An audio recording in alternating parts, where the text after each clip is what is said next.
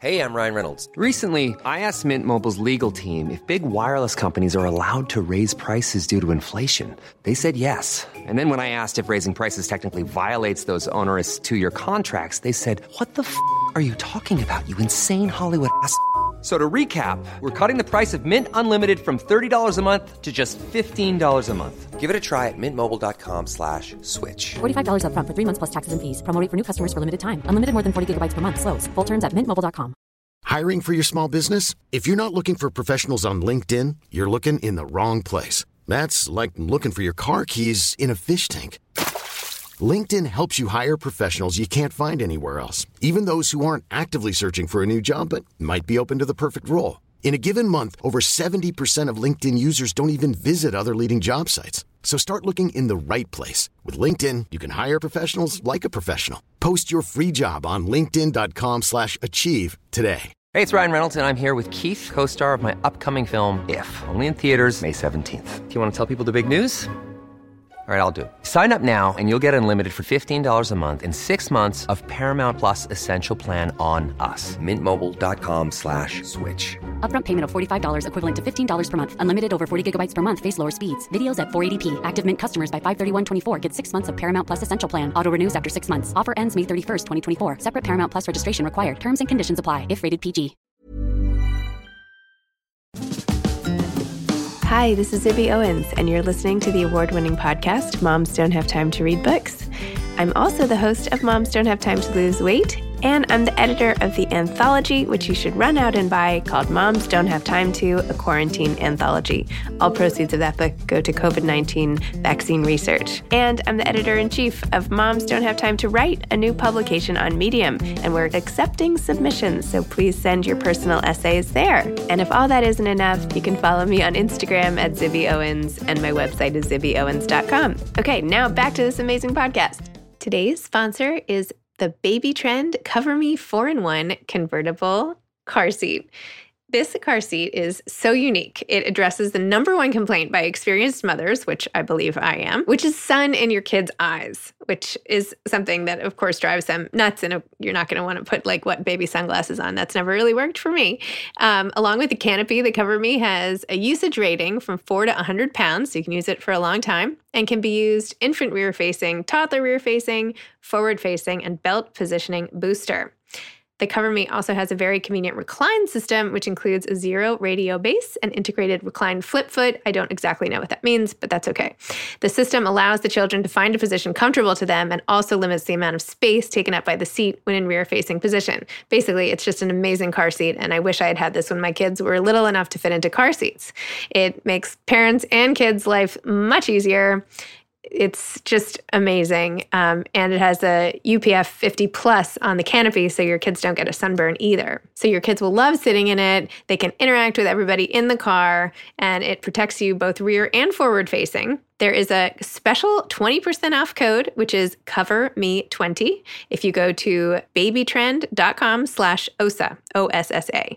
That's https://babytrend.com/OSSA and put in the code COVERME20. Capital C, cover, capital M, me, the number 20. Also, I'm giving away one of these car seats. So if you or anyone you know is having a baby soon and would like a new car seat, which is something that you have to get as soon as you're pregnant, I am giving one away. To win the giveaway, just write a review and give a rating to my podcast, preferably a 5-star rating and a really nice review if you don't mind. Extra credit if you do the same thing for my Moms Don't Have Time to Lose Weight podcast and my Moms Don't Have Time to Have Sex podcast. If you could do 5-star ratings and reviews for all of those podcasts, oh my gosh, you will definitely be at the top of the list for entering this giveaway. And then we will pick at random. So enter the giveaway. Use the code if you just want to get the % off and order it right away. And again, Baby Trend Cover Me 4-in-1 convertible car seat. Go for it. Welcome to another day of my podcast, Book Blast. Today, I'm featuring a bunch of events that I did live that are now podcasts. So They might have a slightly different audio sound or whatever, but they're all grouped together by recent events I did that are worthwhile listening to for sure on this podcast. So go back and listen. And if you want to watch them, they're all available on YouTube or Facebook or anywhere you find all my video content. And you can get to them also through Instagram. Anyway, enjoy these previously live events now recorded. I did an event recently with Lauren Weisberger, whose latest book, which already hit the bestseller list, is called Where the Grass is Green and the Girls Are Pretty. She's also the author of The Devil Wears Prada, which, as you may know, became a fabulous movie with Meryl Streep and is actually now in the process of being turned into a Broadway musical. And also, it's being turned into a Broadway musical by Paul Rudnick, who is writing the script, and he has also recently been on the podcast. So anyway, how do you like that? Anyway, Lauren and I did this event for Barnes & Noble, and they streamed it on their Facebook and YouTube channels. And the best part about it is that we did it in person. So the two of us were together sitting at my desk. She's like the first person I'd seen in forever. And we had so much fun chatting and everything else. And by the way, she sent me a thank you gift, which was a pineapple corer, which you will understand after you listen to this episode. Enjoy. So there we go. That's you. And I'm so happy to be here. We're actually like in person and together. So nice. I know. Yes, vaccinated and side by side. And it's so nice. It's terrific. It is. It's really nice. It's a big adjustment having an actual other person nearby. It is. I sort of forget how to talk to people. I know. Yeah. I'm a little nervous about it. Same. Maybe you got to jump back in the screen here. I know. Okay. So and just so everybody knows, if you want a signed copy of this amazing book, Where the Grass is Green and the Girls Are Pretty, you can get it on B&N, BarnesandNoble.com. But if you get it in the stores, it's not signed, but it's still great. So perfect. Okay. All right. Yes. Would you mind telling everybody what this book is about, please? Of course. And congratulations. Thank you. Thank you. It's an exciting week. This book is really first and foremost, I think it's a sister's book. I've wanted to write a sister's book for a really long time. And it is inspired a lot by my own sister, Dana. We have an extremely close relationship. And while I wouldn't say that either of the characters in this novel, they're not based on her, they're not based on me, but the way that we talk to each other and the way that we relate to each other, the dialogue that we share, I think really finds its way into this book. Sisters are brutal. Brutal honesty, no filter, all times, all costs. They just tell it how it is. And I very much hope to recreate that with my two sisters. So their names are Peyton and Max. Peyton is a morning news anchor, super type A, very, very ambitious, very interested in sort of constructing the perfect life. She has a 17-year-old daughter, Max, that she is trying to make as perfect as she is, working very hard to get her into the best college imaginable. And then her sister, Peyton's sister, Sky, she's a little crunchier. She's always worked in nonprofits and education. And she's currently, I would say, a frustrated stay-at-home mom in a pretty competitive, affluent suburb of New York City called Paradise. Thank you, Guns N' Roses song. I love how you describe Sky's room, by the way. Like, that's all you needed to know. It was like the rope chair and like the headboard and the pillows. And I don't know, I can't remember the exact details, but it painted the picture like perfectly. Like, I understand who this woman is, like just by how. Yes. I know exactly what you mean. Those details can be very telling. Yes. Yeah. Exactly. Well, the thing about sisters, though, in this book, there was a lot of debate on, is there a limit to the love? Like, I feel like, so Peyton has this secret that she doesn't know if she should tell. And is that secret going to be the one thing that maybe Sky won't accept? And so there's this big question mark. Do you feel like tell me about that and putting that in? There is. I know that was, and it's, without giving too much away, that was really something that I thought was interesting. Like these sisters they're very close in age. They've been raised together from the beginning, and there's nothing they don't share.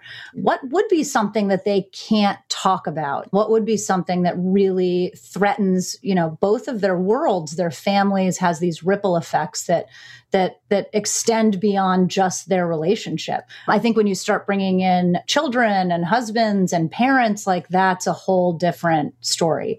And that is what happens. And I was really interested in exploring that. And it's sort of all set in this town, this backdrop of a really, hyper competitive, really intense place where parents will go to any length to give their kids every advantage, which is something that we don't think, I think, is so unusual in New York City, in suburbs of New York City, but it extends so far beyond that. I mean, this happens all over the country for sure, in towns all across America now. And I just thought it would be really interesting to see when you put two seemingly normal sisters in this world of where they're kind of asked to bump up against these things, like how far will they go? What will it be like? How will they react? There's also this whole question, and it doesn't have to be with siblings, but it's like, at what could you do to push away the person who loves you most? Like, if I did this, would that be it? Like, what, like, right. Almost like, what can you get away with? Right. What are you afraid to admit?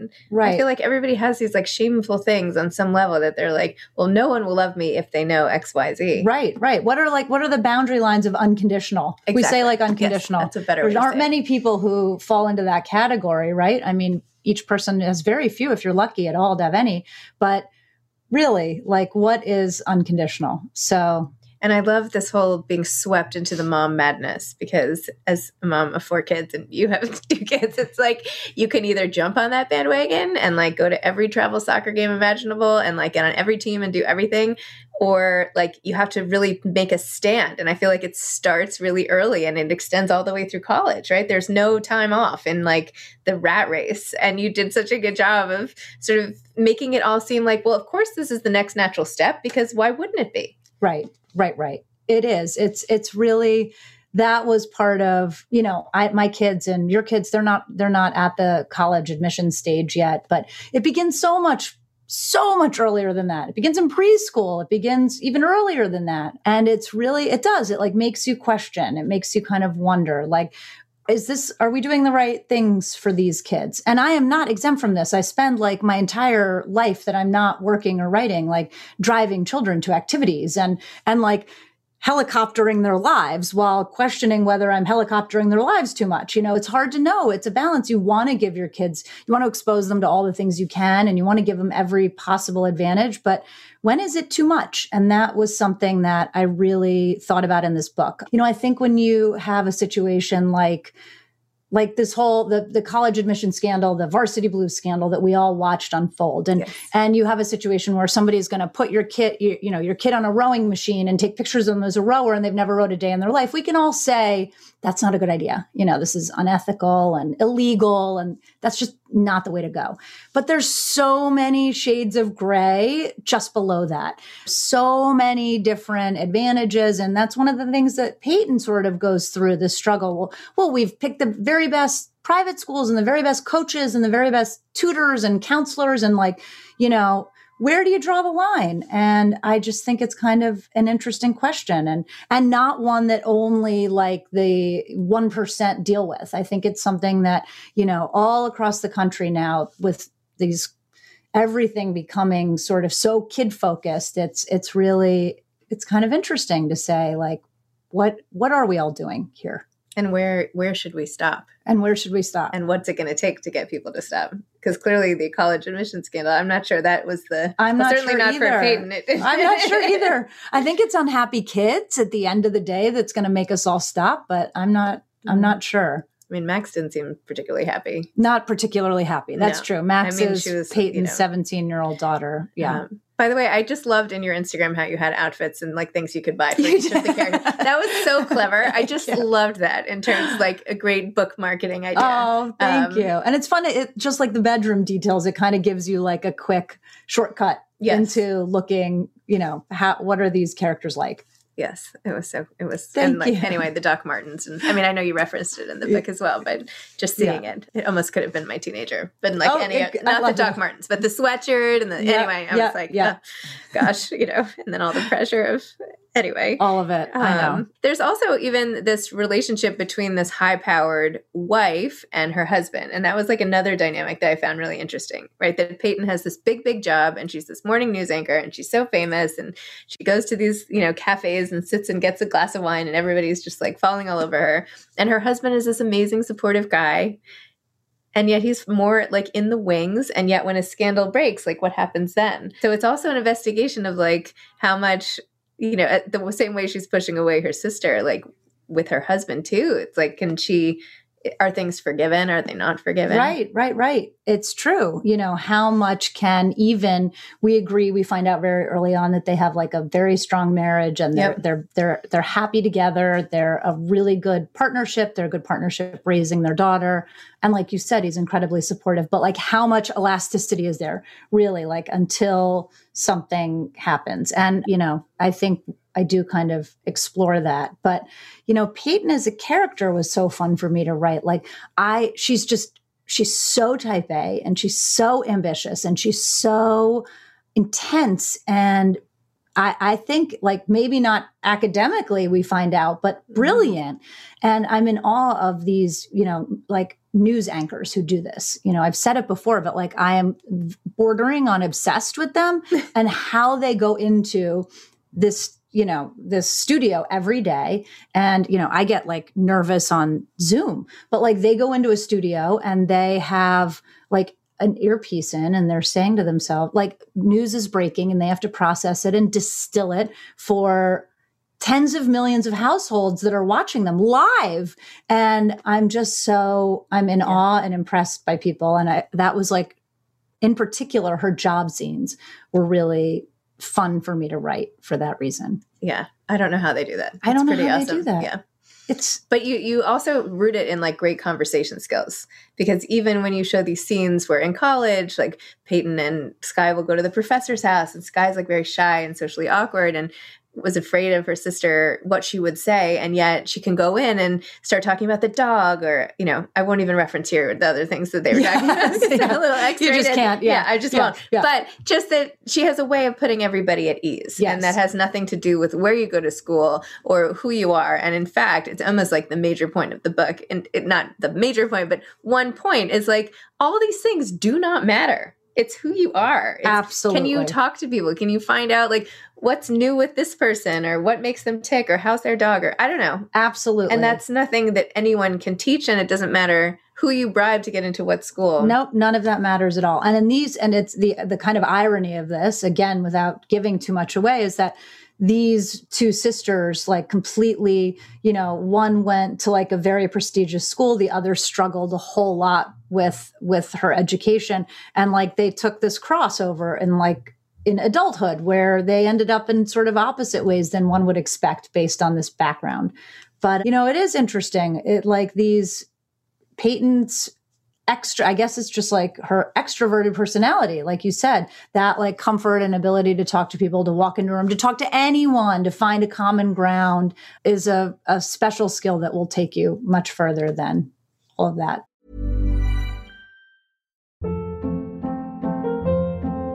Hold up. What was that? Boring. No flavor. That was as bad as those leftovers you ate all week. Keke Palmer here. And it's time to say hello to something fresh and guilt-free. HelloFresh. Jazz up dinner with pecan-crusted chicken or garlic butter shrimp scampi. Now that's music to my mouth. HelloFresh. Let's get this dinner party started. Discover all the delicious possibilities at HelloFresh.com. I'm Sandra, and I'm just the professional your small business was looking for. But you didn't hire me because you didn't use LinkedIn Jobs. LinkedIn has professionals you can't find anywhere else, including those who aren't actively looking for a new job, but might be open to the perfect role, like me. In a given month, over 70% of LinkedIn users don't visit other leading job sites. So if you're not looking on LinkedIn, you'll miss out on great candidates like Sandra. Start hiring professionals like a professional. Post your free job on linkedin.com/achieve today. This episode is sponsored by BetterHelp. Sometimes we all have stuff we need to get off our chests. Even if we don't think it's interfering with our daily life, there are some things you just haven't processed, be it grief or trauma, eating disorders, anything. It might be time to work on those things, and I have a solution for you. Therapy. Online therapy by BetterHelp. It's designed to be convenient, flexible, and suited to your schedule. I took the brief questionnaire online where there were, 20 questions. It didn't take long at all, maybe 3 minutes. And then I got matched with a therapist who could help me work on whatever. I picked trauma because even though it happened in 2001, I am somehow still not over the loss of my friend on 9/11. And it is what it is. BetterHelp is going to help, and I am so excited, especially because with my special code, instead of $80 a month, it is 10% off, $72 a month, which is so much less than traditional therapy, and you'll get a perfect therapist for you. There are 35,000 therapists to choose from, so you'll find the right one. Get it off your chest with BetterHelp. Visit betterhelp.com/momsdon'thavetime today to get 10% off your first month. That's BetterHelp, HELP.com/momsdon'thavetime. I'm hoping, as all of our kids get older, that everybody agrees that it doesn't matter where people go to college. Right. Do you know what I mean? Right. Like if everybody just said, okay, forget it, there'll be great educations in a million places. And even if it's not so great, like everyone's going to be just fine. Yeah. If you have the right values and whatever. Yeah. Agreed. I know. So tell me about coming up with the idea for this, because you've had all these amazing books and you just keep coming up with interesting plots. Where did this idea even originally come from? Like, where did the characters come from? Like, was Peyton fully formed in your mind? Like, tell me how it all. Yes. Well, I've really thought forever about writing a book about sisters, and it never really felt like the right time before, but it did now. I was just so excited to kind of get in there and try. My favorite part of writing overall always is the dialogue. So I really wanted to have a chance to put these two women in scenes together and have them talk to each other the way that real sisters do. I just was excited by that idea. And then, but the challenging part of this one was that I did touch upon the college admission scandal. And for a while, I had written the whole first draft, essentially, where the husbands were the one who were sort of making all of the decisions and taking all the actions that were having these ripple effects for everyone. But it took me a long time of writing and a lot of wasted words to realize that my strong female narrators were just reacting. So everything, it just wasn't exciting. Like they were just reacting to their husbands all the way through. There were two different setups, two different scenarios that sort of overlapped, but my two sisters weren't, calling the shots themselves. And that it just didn't sit well. So I, for the very first time, threw out like 70,000 words. It's something heartbreaking. It was so painful. And I tried every which way to not do that, because I'm someone that, like, if I have to cut a paragraph, I keep it tucked off to the side to bring it back, because it helps your word count, bumps it up.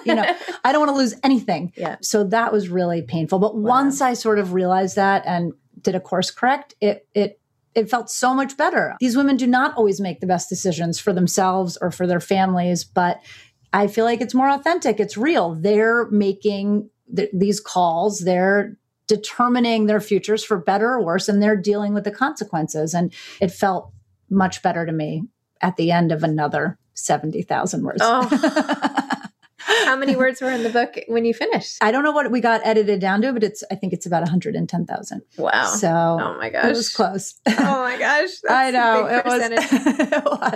It was, but a good learning. What does your writing look like? Like, where do you sit and do it? And how long do you allocate each day? Or what's your whole process like? It used to look like much sexier. It was much more like I could write all night, pre-kids, right? I could write all night and sleep all day and work from kind of anywhere. I was much more flexible about where I could work. And then I had kids and that all went to hell. And now it's very much, I work around their schedule. So I have an office in our house. Sometimes I have an office outside of our house, but now I have an office in our house and I work when they're in school, which is just pretty basic, but it's very much, it is a very set time. And it's nice to know, it helps you not procrastinate. I guess if I'm looking for silver linings, I'm not, it's not in my nature, but if I'm looking for silver linings, I will say that, that the second they walk in that door, we're waiting for yours to walk in that door. The second they walk in that door, it's over, it's just done. And it doesn't even matter if the activities, the snacks, the in, the out, the mom, the where's this, that sort of carved out concentration time is done. And I think that's probably what made it, really hard to write this during the pandemic. They were home all the time. So it was a little more challenging, but in normal times, I get everyone off to school and then I try to sit down and I aim for, 800 to 1,000 words a day, 5 days a week. And it doesn't always happen. And sometimes it takes 2 hours and sometimes it takes 6 hours, but it's very much like a job.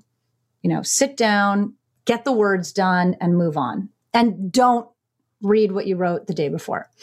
You'll get nowhere, I think. Because then you start wanting to edit it. You start rewriting and you're just like, finger on the delete button, your sentences are just disappearing and it's the wrong direction. So I try very hard to not do a lot of back reading until I have a first draft. That's good advice. So That's very good advice. It's born out of necessity because otherwise it's just write, delete, and you're going nowhere. So a lot of authors I've spoken to have said that after they have like a big success, it becomes actually even harder to write subsequent books, and that the pressure is like mounting. How will I ever top that, or something like that? Do you ever feel like that with Devil Wears Prada, where you came out of the gate so strong and you're like, oh no, what if I can't do it again? I've definitely felt that. I felt that specific sort of sentiment most strongly with my second book, because the first one, was this just luck? Was this just circumstance? Was this just something, the gods aligned and the book was this and it's what everyone wanted to read then. And, but how it's time to like go back into your quiet office and like do it again. And that really did my head in. So that one was probably the hardest of anything. Once I was over that, it's not that they get any easier, but there's also this knowledge that like what happened with The Devil Wears Prada, the movie, now like the play, like all of these are like once in a lifetime things, for some people, maybe not. There are a few times in a lifetime or a career, but to have something that like really went to this level and that so many people know, and Meryl Streep's in your movie. I mean, it's crazy. It's craziness. And I don't think I realized it then how crazy it was. It was the first book. I was 24 years old. Like I had no idea what was going on. I was so excited that like you could walk into a Barnes and Noble and my mom could buy my book at like her Barnes and Noble. Not, that was mind blowing. Never mind like all of the other stuff that came about with it. So I think I know now I don't feel that pressure anymore. I mean, I feel pressure to write a good book and to like deliver to my readers who have stuck with me, like what they want and what they like, hopefully what they can relate to. Very much so. Like I still want to write the best book possible, but the idea that like there's going to be this craziness again. I mean, I think I now, after many years gone by, have the perspective to know that like this is not normal. That was not normal. That was totally extraordinary and amazing and overwhelming and crazy. And, it's not, that doesn't like really translate anymore into what I work on now. You're almost like a case study, right? I feel like no, I'm serious. There are all these like, what happens with like child stars or like actors and actresses who have like a big success early in their life, and what happens? And it's so much rarer to find an author who like hits it big that early in life, right? First of all, it's hard to even get a book published that early in life, totally. Let alone like have a book be a blast. So no, it's crazy. And it was really like at the time, it was really overwhelming. It was kind of terrifying. They like sent me out on the road for 4 weeks at a time and then over to London and Paris and Germany. Like I was just kind of sent out like alone, and I didn't know, with like the book wranglers and, and I didn't know. It was like a lot of like, say this, don't say this, definitely don't say that. And here are your tickets, and it was like, oh my God, it was kind of terrifying and overwhelming. And, obviously like all good things came out of it. Like I feel so lucky now. I have this career all born out of that. And in hindsight, like, it should have all just been like I should have just like enjoyed everything in the moment, but it was terrifying, I think, as it happened. They didn't tell me like, I don't know. Now, now publishers know. People have, there's some books that sneak through, but you have a pretty good idea of like maybe how one's going to do, what do pre-sales look like? What do sales look like? People, you're kind of like in the loop of what's happening. Like, what is your publisher? How are they positioning it? I didn't know any of that. I mean, like I said, I was 24 years old. I had no idea. I was so excited that it was just being published. And I had no idea that they knew for sure it was going to hit the list and it was going to hit high. Like I got that phone call. I was standing at 86th and Lex. I'll never forget outside that Petco. And she was like, you made the New York Times bestseller? And I'm like, what? Like in no universe was I expecting that phone call. Did I have any clue from anyone that was coming. So it was like a totally different time and a crazy one. And so are you still involved like with this play and everything? Are you involved with the play? I am. I mean, it's been that part's like incredible. I interviewed, by the way, Paul Rudnick, and he said he was writing it, working on writing it. Yeah. And I was like, oh, I'm emulating Lawrence. Yes. Oh, that's so cool. He's so lovely. He's one of the book writers on the show. And it's incredible. Like it's so different from the making of the movie, which was really so cool to watch that because it's obviously so very different from putting together a book, but this is so different and it's really fascinating. Like it's so collaborative. You have all of these different voices in the room. You have like Elton John writing the music. Amazing. Like, oh my God, what is even that? I mean, I can't even say it without being like, what? And so cool. People like Shana Taub is writing the lyrics, and you've got people like Paul on the book, and they're all like, there's so many different like brilliant creative people putting it together, and fingers crossed we'll see it next year. I mean, I'm so excited to see him play again. Me too. Oh my gosh. Too. Like even if it's terrible, anything, pretty much anything at this point. Just put something on. Put me in a theater again. I'm just gonna sit there. Give me like the M&Ms and like leave me alone. It's so true. I could just put my kids on the stage. I'd be happy to watch. It's so true. Just a return to that, please. Yes. So, are you working on anything now? I have my next idea. I'm sorry. I'm not totally ready to share it yet, but it's okay. Yeah. But it's definitely like a book about relationships. And it's definitely something that I think like toes the line in terms of like public and private persona, I think is what I would say, which is also something that's really interesting to me. Have you started cranking out the words? Close. I've started writing. I've started the process of like lots of note taking. And how do you do it? Do you outline the whole thing at all? I don't. No, I don't. Typically, I try to break it into chapters and do like a note card's worth of notes about like what I would like to see in each chapter. I guess that's outlining. I don't know. I guess when you say outlining, I don't outline the whole thing. It's not very detailed and I don't know how it's going to end exactly, although it's going to be a happy ending. It's always a happy ending. It's always a happy ending, but it's not, hopefully it's not like tied up in the way, like in a way that's like easy to predict. I mean, hopefully like a surprise happy ending where these characters kind of find their way at the end. I just read a book with the saddest, most awful ending. You did? Yeah, I know. And when I interviewed the author, she was like, I like to write unhappy endings. And I was like, okay. I'm just going to go over here and cry now. I know. I mean, I can't stop thinking about it. So maybe it's a good trick. I don't know. I mean, I don't know. Anyway, good to know it'll be happy ending. It will be. Spoiler alert. It'll be happy. Yeah. Do you have advice for aspiring authors? I do, but it's not like very exciting advice. But it falls very much into the category of like, be disciplined, which nobody ever wants to hear. But I so firmly believe this. And it's how I ended up writing Prada, because I was like working and being young and single in the city. And I was just working on it in a writing workshop, and I needed to carve out time to do it. And for me, like at however old, like that was Friday nights. I stayed in Friday nights. I mean, now I would never go out on a Friday night or any other night practically. But like then that was a big sacrifice, big sacrifice. I'm going to stay in on a Friday night. That is a big deal when you're 24. Right? Or maybe were you younger? Younger, 23. Yeah. Oh my gosh. I said, I'm not going out. I'm going to stay in and order my one sushi roll and salad. And I'm going to work on this book and get it done. And that was, when you do that, and it's really hard, like for people who aren't professional writers or who aren't under contract or don't have a deadline where somebody's hanging over them for something, all of which I think makes it easier to write. When you don't have that, but you still have a job and a family and all these other obligations, it's really hard to say, I'm going to give myself this gift of like time.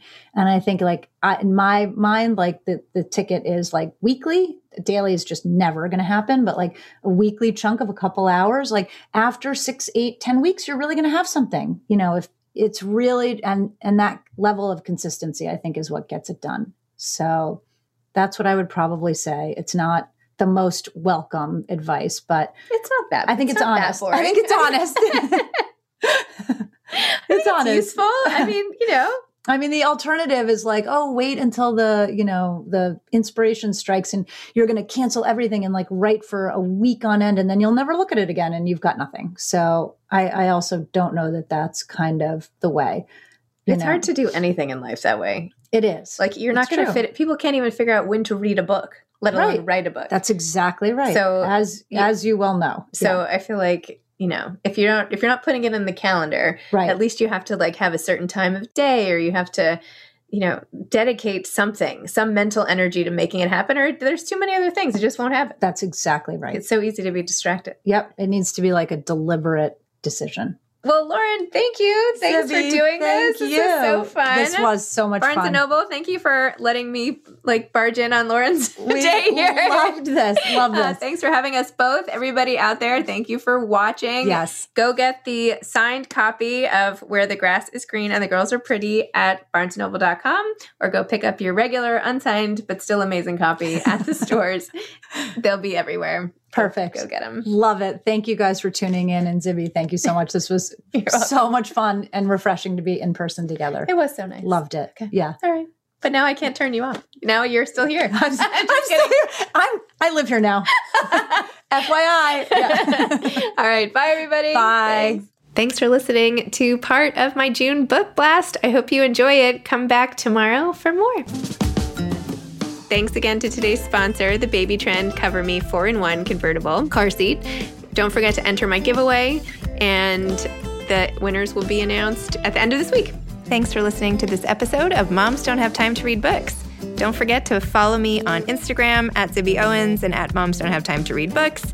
Also sign up for my newsletter at zibbyowens.com and sign up for my virtual book club and meet lots of authors on Zoom every other week. Thanks so much to Steve and Ryan at Texture Sound for the sound editing.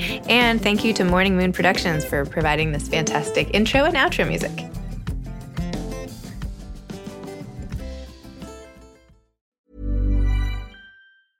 Even when we're on a budget, we still deserve nice things. Quince is a place to scoop up stunning high-end goods for 50 to 80% less than similar brands. They have buttery soft cashmere sweaters starting at $50, luxurious Italian leather bags, and so much more. Plus, Quince only works with factories that use safe, ethical, and responsible manufacturing. Get the high-end goods you'll love without the high price tag with Quince. Go to quince.com/style for free shipping and 365-day returns. Ever catch yourself eating the same flavorless dinner 3 days in a row? Dreaming of something better? Well, HelloFresh is your guilt-free dream come true, baby. It's me, Keke Palmer. Let's wake up those taste buds with hot, juicy pecan-crusted chicken or garlic butter shrimp scampi. Hello Fresh. Stop dreaming of all the delicious possibilities and dig in at HelloFresh.com. Let's get this dinner party started. Even when we're on a budget, we still deserve nice things. Quince is a place to scoop up stunning high-end goods for 50 to 80% less than similar brands. They have buttery soft cashmere sweaters starting at $50, luxurious Italian leather bags, and so much more. Plus, Quince only works with factories that use safe, ethical, and responsible manufacturing. Get the high-end goods you'll love without the high price tag with Quince. Go to quince.com/style for free shipping and 365-day returns.